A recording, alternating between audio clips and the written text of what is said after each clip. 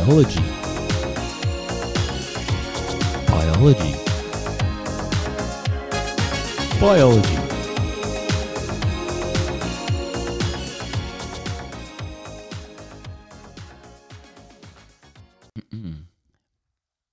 Hello and welcome to another episode of the HSC Biology Podcast.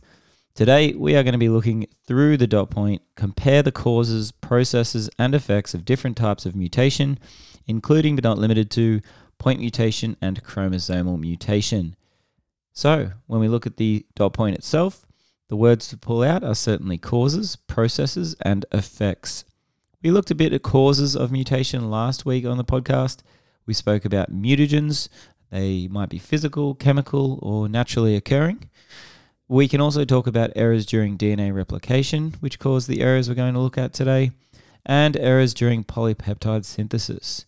Now, before I get into it, if you haven't heard the podcast on polypeptide synthesis, make sure you do check that out, guys.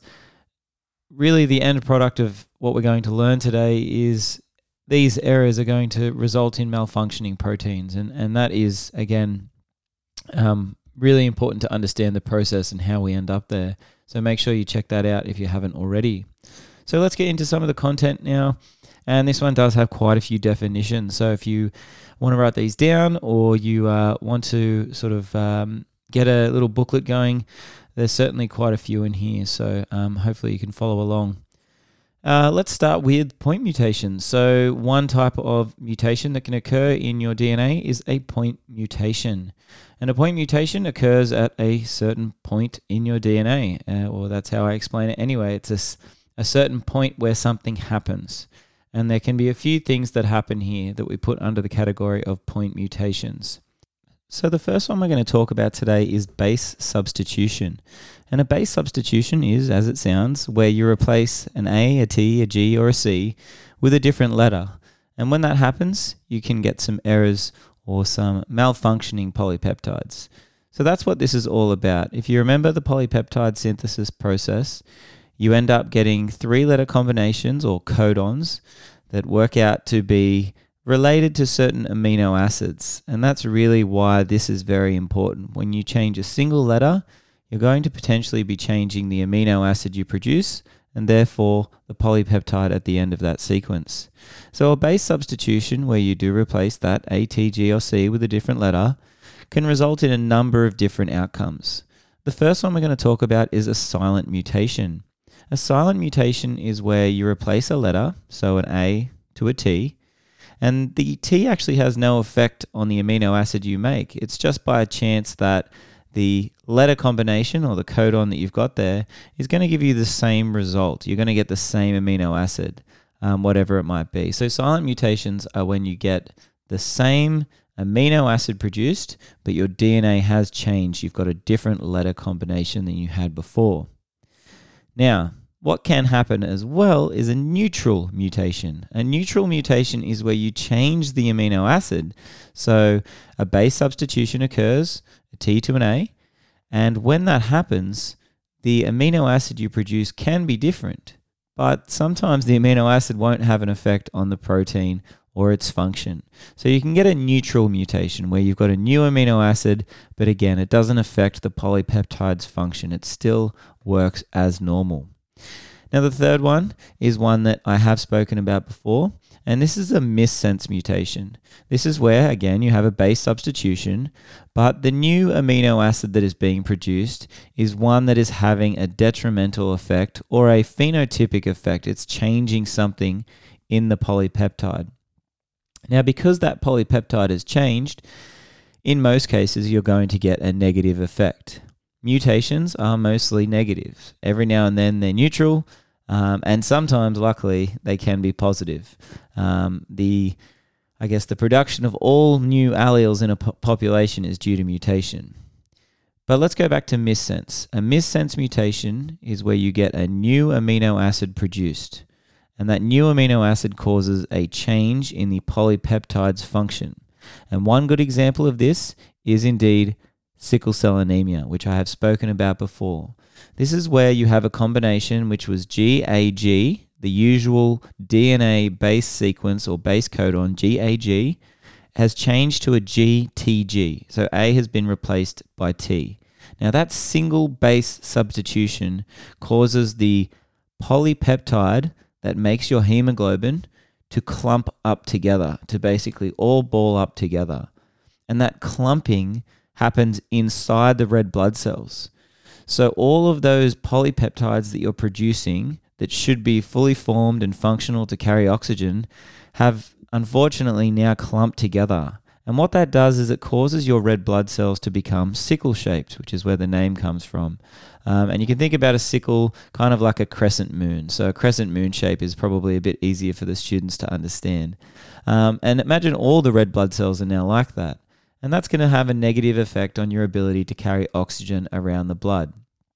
And that is all from a single base substitution that goes under the heading of a missense mutation, where you have a new amino acid being produced due to that incorrect letter combination. So that's a very unfortunate single base change that can lead to a pretty negative phenotypic effect. There are a couple others as well that we'll talk about, but the main one we're going to look at is nonsense mutation. Nonsense mutation is where the letter combination you get changes to produce a stop codon, okay? And a stop codon is where usually your body or your polypeptide synthesis process says, hey, stop making that polypeptide now, you've finished. The molecule you wanted is complete. But unfortunately, sometimes when you have a base substitution, you accidentally tell this process to stop. So you might be halfway through making a protein for muscle or a polypeptide for your muscles, and a stop codon or a base substitution occurs, and this causes a stop codon to occur. In other words, stop making the polypeptide. Now, having half a polypeptide, you can probably figure out that's going to have a negative effect on the end product. So that's a nonsense mutation. So I'll go through those quickly one more time. We have a silent mutation. Silent is where there is a change to the base, so a T to an A, for example, but there's no change to the amino acid. A neutral mutation, where once again there's a base substitution, T to an A, but this has an effect and changes an amino acid, but that doesn't affect the protein. It doesn't affect the protein at all, so they're not too bad. Then we have missense mutation, not so good. This is where you make a new amino acid and it has a significant effect on the polypeptide. A great example to use is sickle cell anemia, where the hemoglobin molecule clumps together and causes the sickle-shaped or the crescent moon-shaped of those red blood cells, minimizing your ability to carry oxygen. Finally, we have the nonsense mutation, which produces a stop codon that tells your polypeptide synthesis machines or the ribosome to stop copying and therefore stopping a polypeptide before it should have been finished, causing significant phenotypic effects. So there's some of the point mutations and the names that you need to know. And there are two others that can have a even more significant effect. Well, it usually can anyway. The next two we're going to talk about, still under the banner of point mutations, are insertions and deletions. Again, pretty easy for students to understand these. Nice, simple words that mean exactly what they are. So an insertion, as it sounds, is where you insert a base into the sequence. And this is where you usually get your, you write on the whiteboard and you write a sentence like, the fat cat saw the rat. All three-letter words to represent codons. And then you show them what happens when you insert a new letter into that sentence. Now, because your body only reads things in threes, you might be able to figure out that there's going to be an issue here. When you insert one of the letters, everything else is going to move down. And we call that movement of that section a frame shift mutation. So an insertion where you insert a letter into the code, an AT, a G, or a C, into the code, causes a frame shift mutation. In other words, all the letters beyond that point are going to move down. And for a deletion, it's the opposite. They're all going to move up one. And so the sentence I said before, the fat cat saw the rat, I usually take out one of the letters in the first word. So if I take out the E in the, I get th, at, I'm going to stop reading. You could probably get the idea by now. The sentence doesn't make sense. The three letters now make a nonsensical word combination that means nothing to you. And that's kind of like what happens in the DNA. You can imagine this having a much more significant effect on the phenotype of the individual, because not only can one amino acid be affected, but every single amino acid after that point can be affected. So an insertion or deletion causes a frame shift mutation, and that frame shift mutation can cause every other base after and 3-letter combination, or those codons, to be read differently, and therefore every other amino acid can be incorrect after that point. And that is certainly going to have an effect on the phenotype. So probably a much more significant problem in insertion or deletion. So that's pretty much the end of point mutations. And as I said before, there's always other examples you can use, but that's a good number to use. And it's always good to get the students to practice writing those sentences out and taking out certain letters so they understand the idea. You also want to make sure that you're showing this example using a polypeptide synthesis model. So after you've gone through point mutations, it's a really good idea to get out your polypeptide synthesis lesson again and go through that process. But this time, I want you to replace certain letters and say that there's a mutation, a point mutation somewhere along the way, and go through all of them: silent, neutral, missense, nonsense, insertions and deletions. And it's a pretty nice flow. The students can really see that end product being a problem. And it also reteaches them polypeptide synthesis, which is really useful. So please make sure you do that, guys. It's definitely a big skill for the HSC. All right, we're going to move on now to chromosomal mutations. And a chromosomal mutation is, again, pretty easy to understand. These are mutations that affect parts or entire chromosomes. And we do have a number of different ones.